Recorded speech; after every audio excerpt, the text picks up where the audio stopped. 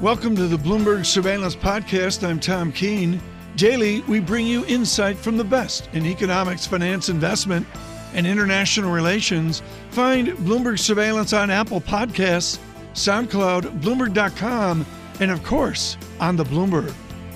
You get lucky, and we are lucky on surveillance today. Scheduled was Edward Hyman. He's, of course, Evercore Vice Chairman and iconic with his ISI and his daily economic reports. What you don't know is Mr. Hyman knows the Newtonian mechanics out of engineering at Texas and wandered by the Massachusetts Institute of Technology a few years ago. He joins us this morning. And, of course, I should mention, Ed, you're a board member of the China Institute. You are an internationalist. Let me show you the president's tweet of 10 minutes ago. Bring it up if you would. And this is absolutely extraordinary. When a country is losing many billions of dollars on trade with virtually every country it does business with, trade wars are good and easy to win. Example, when we are down 100 billion with a certain country, they get cute. Don't trade anymore. We win big. It's easy. You and I read Jacob Viner a million years ago. This is not easy, is it? Tom, good to see you. You do a great job on this show. But I didn't expect this. And I find it really scary. How will adjust your view on the American economy? I got to see how it plays out. But the problem is not what we do, it's what they do. It's what retaliation comes back with. And once you go down this road, it gets problematic because you can go tit for tat. I just have to sort of go through these next few days and see what the tit for tat is, but it's pretty bad. Within the news flow last night, the wonderful news that the vice chairman of economics and monetary theory may be Richard Clarida of Columbia University. All of us can agree that is an intelligent appointment for the Fed. How does the Fed respond if we implement these trade tariffs against these nations? The only thing I can go back to is the 1929 Smoot-Hawley and then the Depression. That was sort of my forming views on this topic. And so I've always assumed that, trade wars were really bad. And then we were talking about Milton Friedman a minute ago. Nixon's trade, we showed it in the last hour, Nixon's speech on 10% tariffs of 1971. After when you were in 1929, the equivalent of the Fed funds rate was 6%, was pretty high, and the yield curve inverted, and then you had a depression. So I would think that if we start to get a trade war, that it'll put pressure on the Fed to be more cautious on raising rates.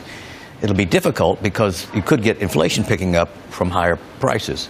Although if it's just steel, it's not that big of a piece of the economy. It's not that big a deal, but then and there's any number of ways to go here. I've got a Paul Krugman comment on this from weeks ago. You assume maybe strong dollar for a bit, and then does this devolve into lower economic growth and a weak dollar policy that the president doesn't see? I don't know. It's too early to tell. Fair. I can't tell whether it's more posturing on the administration's part or not. Mm-hmm. But I didn't expect this. And it's unsettling and introduces new uncertainty that we didn't have, and then puts the Fed into play that wasn't there before. Here's what I want to do. I want to go out with this morning must-read. We've got so much going on today. The news flow is extraordinary. What do you have for me, Riley? Bring up one of the essays that our team has worked on. This is Navarro. No, this is Paul Krugman. Excuse me. We've got Paul Krugman up. Let's stay with that. This is a really wonderful essay. How does a country make its eventual transition from trade deficit to trade surplus? A Trump tariff that people expect to see rescinded by a future sane president would drive the dollar up temporarily, but the prospect of future depreciation would inhibit investments. This is so important, Ed Hyman, that Professor Krugman says this is a one-off, that if this president goes through with this, later presidents will reverse these tariffs as proposed. Do you have faith in that? No. First, I'm living in the present, and deal with the markets and investors, and maybe the next president will do it, but I got to get through this year and next year, and so it's a difficult situation. I will say that the U.S. economy is doing exceedingly well. I saw your chart this morning. Yeah. It looks exceedingly bad. No, but you mentioned disposable income doing really quite well. Income and the unemployment claims this week. Extraordinary. Yeah. Okay, well, let's come back. Ed Hyman with us with just as I said, folks, amazing news flow. Massive shout out from me and Francine to our team. It's blown everything up in the last 18 hours. This is what gives us goosebumps here at Bloomberg Surveillance, when we have guests of esteem and always of controversy who really make an effort to join us on historic days like today. Jeffrey Sachs is at Columbia University. He has been way out front on the dumbing down of America. He has been way out front on any debate of climate change, whether you agree or disagree with him. But far more is his foundation of international economics. He is again at Columbia University and joins us from Bogota, Colombia this morning. Professor Sachs, thank you so much for the effort to join us this morning. 20 years ago, you wrote two essays for foreign policy. One was A Brief History of Panic, and the other was Unlocking the Mysteries of Globalization. Is President Trump's trade action his effort and a good effort against the new globalization? This is one of the most reckless policies, Tom, one can imagine, and it is going to have major adverse reverberations as it is around the world. We probably shed maybe $1 trillion of stock market capitalization in the last 24 hours. That is a pretty good sign of market sentiment and the view of what Trump has done. He's smashing the global trade rules, and it's very, very dangerous. We have done a little bit of the history, Professor Sachs, the history that you're expert in this morning, going back to the courage of Sir Robert Peel and the Corn Laws of 1842, call it Nixon's effort in 1971 on a 10% import tax. Let's go to Nixon. What did Jeff Sachs learn in studying the Nixon tariffs of the early 70s?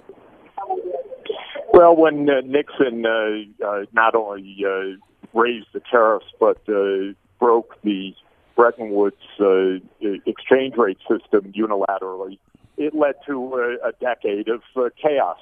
And I would go back to 1930, in fact, Tom, and you know the history well of the Hawley Smoot tariff of July 1930. That was another unilateral U.S. action, a smash in the face of world trade, and it had devastating consequences for pushing us deeper into what became depression, prolonging the Great Depression, intensifying it.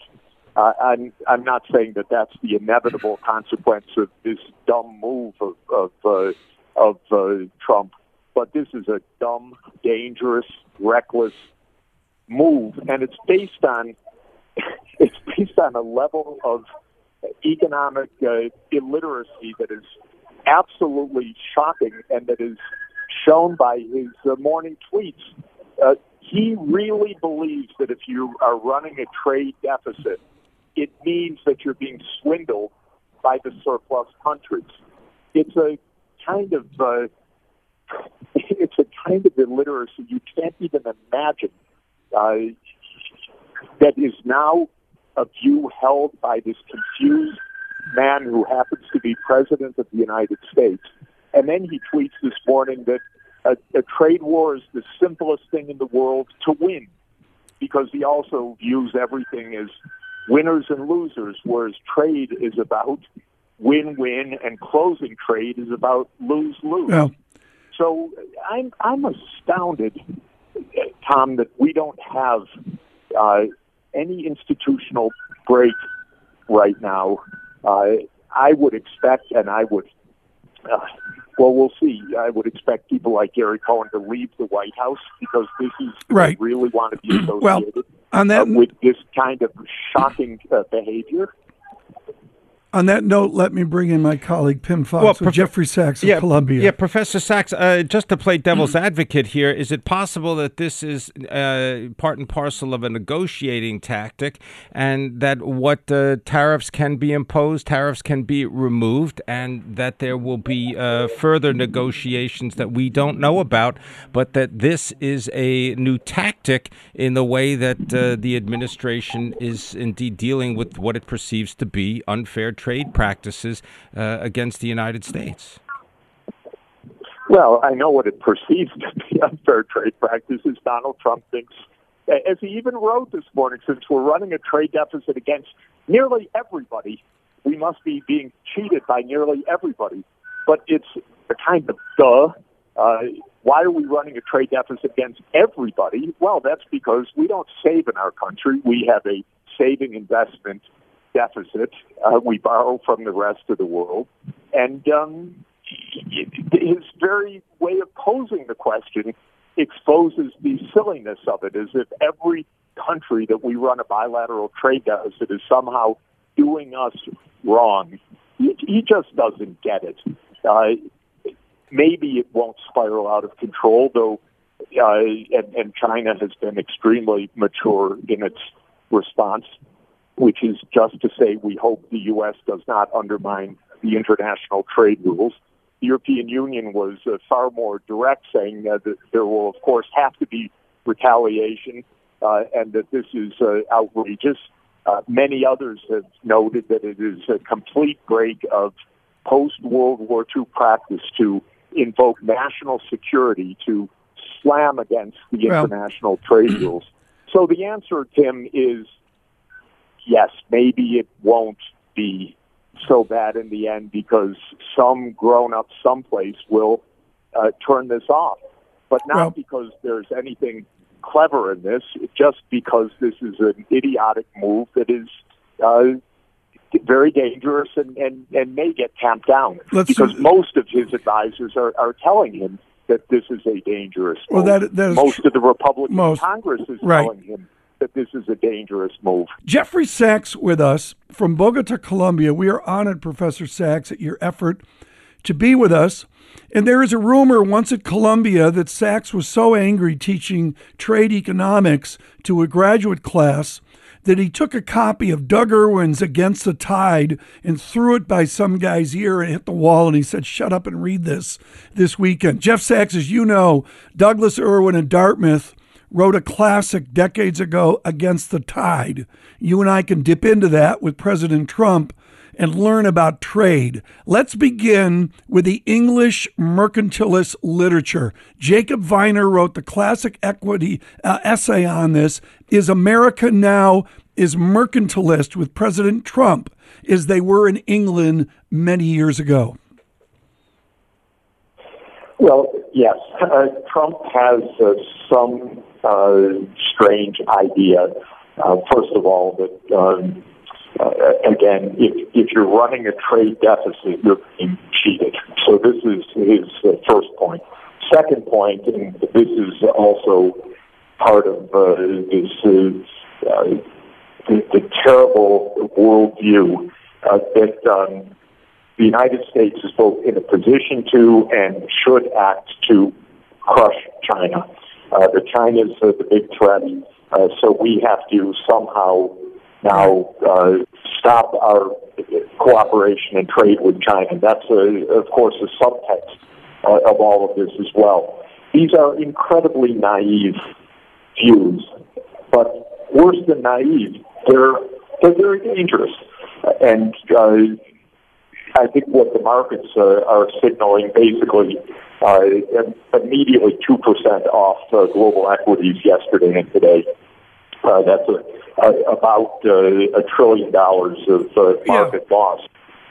But this is just a stupid idea, which I think is what's playing out right now. Let's move forward to this conversation with Professor Sachs, and I want to make clear I'm going to send out across my social media Against the Tide, an intellectual history of trade by the good professor from Dartmouth. I read it years ago, and it's one of those books, Pim Fox.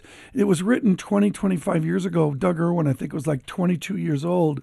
and it's an extraordinary book. Pim Fox, why don't you jump in with Professor Sachs? Well, I just want to understand, Professor Sachs, maybe the history of these tariffs and the tariff reductions that took place because of the World Trade Organization, and whether the consequences of lowering industrial tariffs was something that was not foreseen, because it seemed as though the plan to reduce agriculture trade restrictions were not really fully understood either.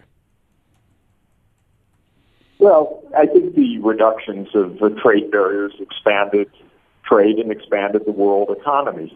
What they also did was shift labor markets and income distribution within the United States. They were especially good for capital, especially good for high tech. And if we were a fair society, we would be sharing the benefits of this expanded U.S. and world economy more fairly. But there's nothing untoward about what happened with trade. Trade expanded the world economy just as it should.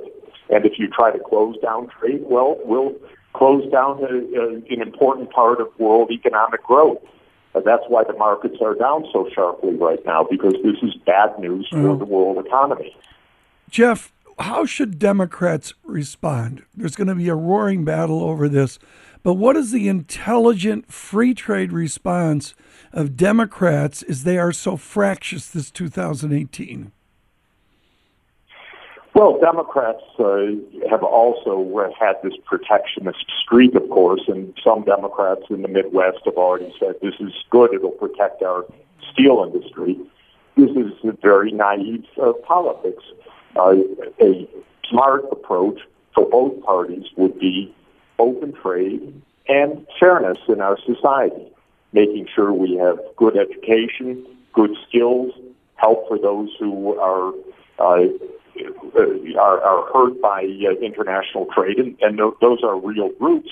But since so many are benefited, the winners can help the losers. That's the first principle of international trade, going back to David Ricardo and 2 centuries ago, and Paul Samuelson a century ago. So the basic point should be for both Democrats and Republicans. The international trading system has been good for the world. It's been good for peace. It's been good for the U.S. economy. It's been good for the global economy. But, of course, all functioning market economies need to ensure fairness, need to ensure investments in skills and infrastructure. And so we need that kind of balance. We don't have any balance right now. We have a president railing against the world and possibly triggering a worldwide reaction, which would be extremely dangerous for everybody, and is quite possibly going to happen. Well, we have the protectionists who aim for very narrow gains. And people should remember economic history, that protectionism has been a disaster. Jeff. Unilateralism has been a disaster. Okay, Jeff Sachs, thank you so much. We really appreciate it, from Bogota, Colombia, this morning. What is sporting is futures as we speak. New lows for the day, 3 days down in a row. That was a great band, 3 days down. And futures negative 22, Dow futures negative 285 right now. John Farrell, would you suggest that the break we saw this morning was off the tweet you're going to read right now? Yeah, we were soft, and then we got a whole lot softer when this one came out on Twitter from the President of the United States. When a country is losing many billions of dollars on trade with virtually every country it does business with, trade wars are good and easy to win. Trade wars are the one thing people are concerned about this morning, and when the president says they're good and they're easy to win, well, it's going to heighten concern, and you saw that reflected in the market very quickly. Our team working on getting in a great set of guests, many of them waking up into this as it was happening last evening. Right now, Mark Chandler with us, thrilled to have him with us with Brown Brothers Harriman. Easy to win. John, Mark Chandler, how do you win or lose a trade war? Do you need artillery? Yeah, no, so I think here's how I would read this, is that I sort of take Trump seriously in his art of the deal. And I think about I was going to buy my son a car he's in college, doing well. I was going to get him a car. We had a used car lot. And the car lot dealer comes up to us after my son picks out the car, and the first thing I do is complain about the car. I complain about everything about it, and then my son kicks me. He says to me, "But Dad, I want to buy that car." I said, yes, this is negotiations, and I think this is what Trump is doing. It's a bluster, and which is a lot of these kind of things that he says is mostly bluster.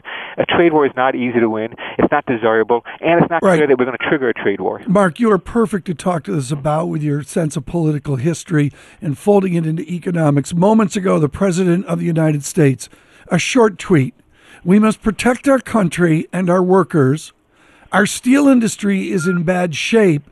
If you don't have steel, you don't have a country. That's in all caps. If you don't have steel, you don't have a country. Mark Chandler, within your books, is this a president steeped in nostalgia, or is that an accurate phrase for America 2030?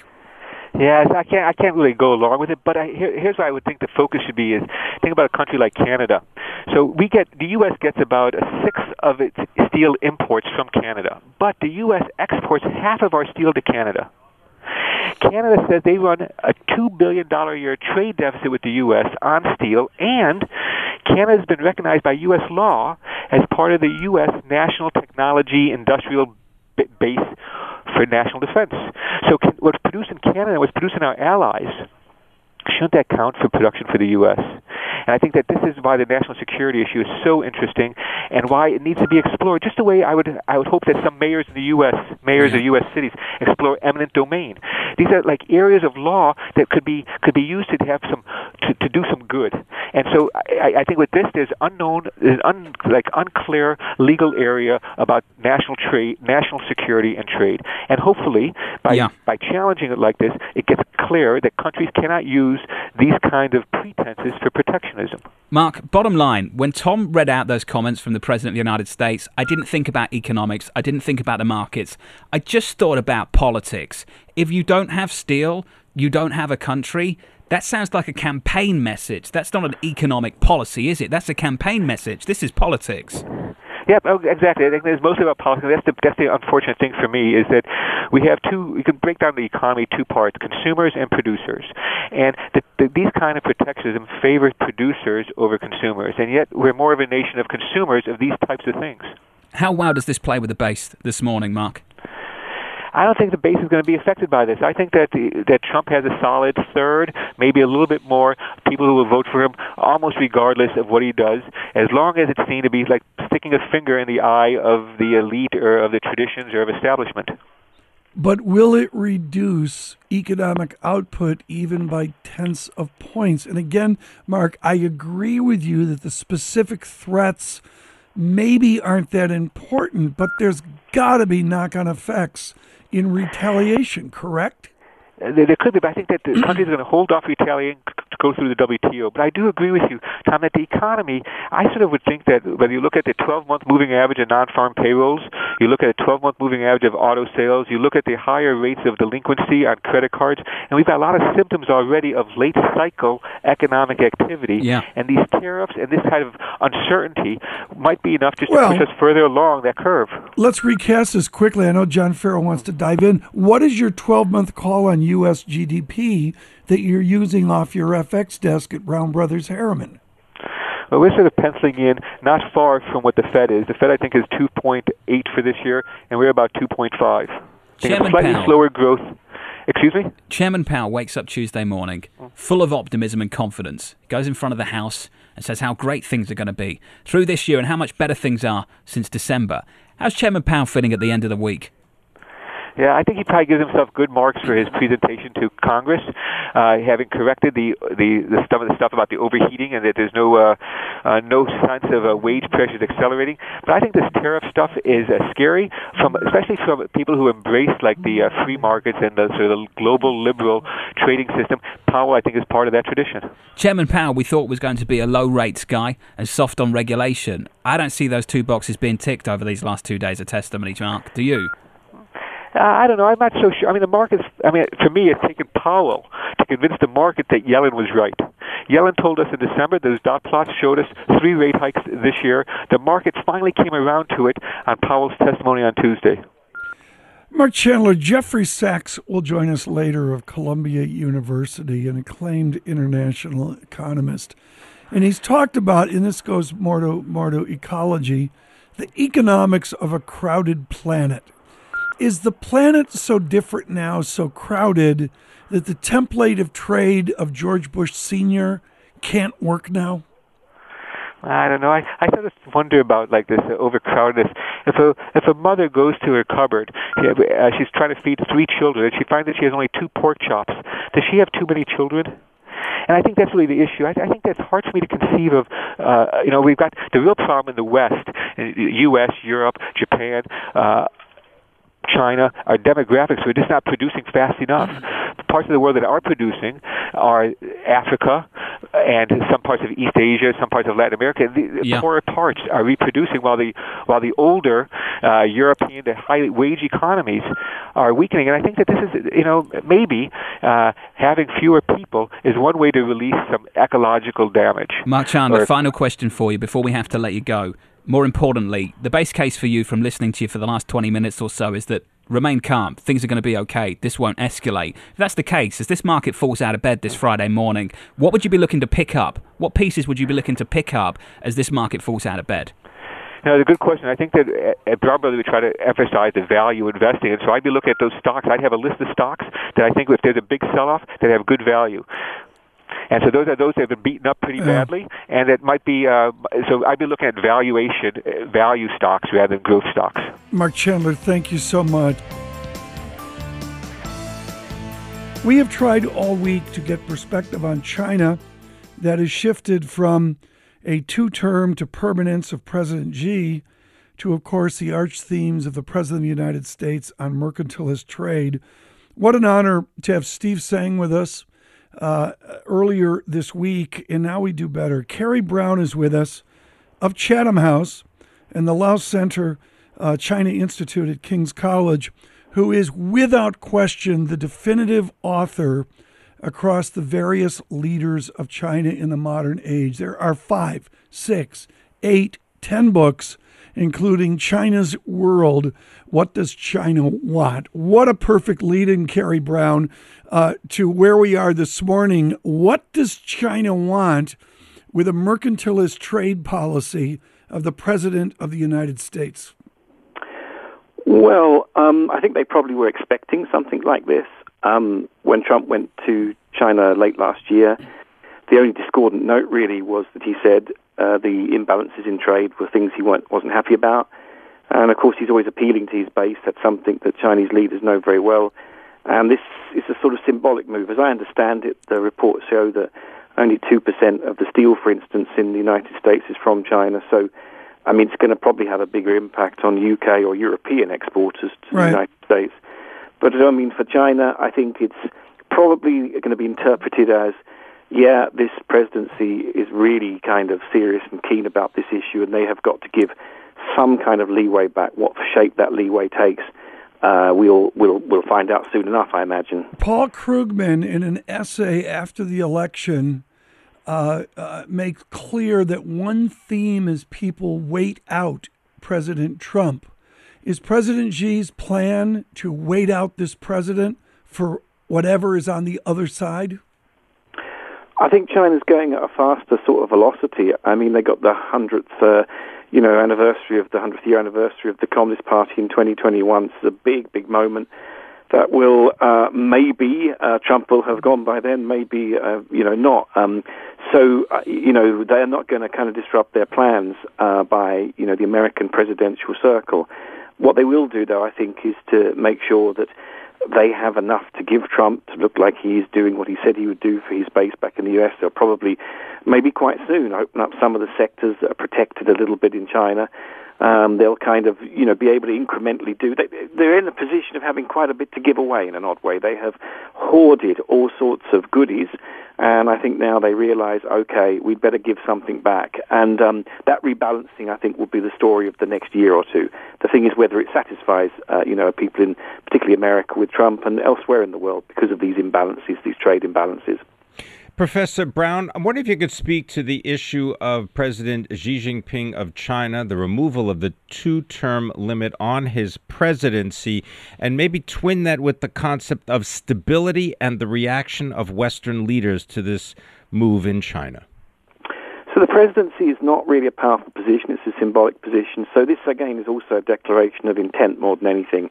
And I think it's signaling that this may be a perpetual leadership. For stability, that means we see a lot of changes in the world, of course. Democracies, I think, in China are regarded as being more unstable than ever before, and China is this sort of bulwark of, kind of stability and stable leadership. So the problem really with that is, of course, that everything ends at the sort of desk of Xi Jinping, that highly centralized leadership, lack of a real successor, as in Russia in a similar sort of situation, is, kind of probably okay now because, Xi is obviously operating and functioning fine. But there's this big question of what were to happen should that not be the case. Should, for instance, he be unable to kind of operate, or whether there'll be some kind of, kind of big change. Centralized leadership, of course, when the weather is good and everything is looking okay, is fine. But when there's more complex issues coming along and there's blame going around, is not so fine. So it's a big gamble. So does this mean that Western leaders are okay with Xi Jinping because they see China as an area of stability compared to much of the rest of the world? I think at the moment, all the distraction from Brexit in Europe, from the Trump presidency in the United States, from all of the instability in the Middle East, the problems with Russia, I mean, having a China which is at least not kind of, unstable, doesn't look unstable, is relatively economically okay at the moment, kind of looks like it's going to be geopolitically quite kind of cooperative in most areas, as long as they don't impact on its, its very closest region. I think most Western leaders would probably think, yes, this is okay. I mean, we don't want to have to worry about another, big unknown. I think the only problem really is we can be complacent. China's a complicated place. It's going through extremely difficult transition. There's a lot that could go wrong. Levels of debt are high. There's a kind of lot that's not really known about the stability of the Chinese system. We may be kind of banking too much on Mr. Xi being our kind of, best bet for a stable sort of, China. Right. An unstable China would be a massive problem. Kerry, thank you so much. We really look forward to speaking to you again and, of course, visiting with you in our London studios. Professor Brown, legendary at Chatham House, where I'm sure will be writing up this week, and I really can't say enough about his consistent output as well. Thanks for listening to the Bloomberg Surveillance Podcast. Subscribe and listen to interviews on Apple Podcasts, SoundCloud, or whichever podcast platform you prefer. I'm on Twitter at Tom Keene. Before the podcast, you can always catch us worldwide on Bloomberg Radio.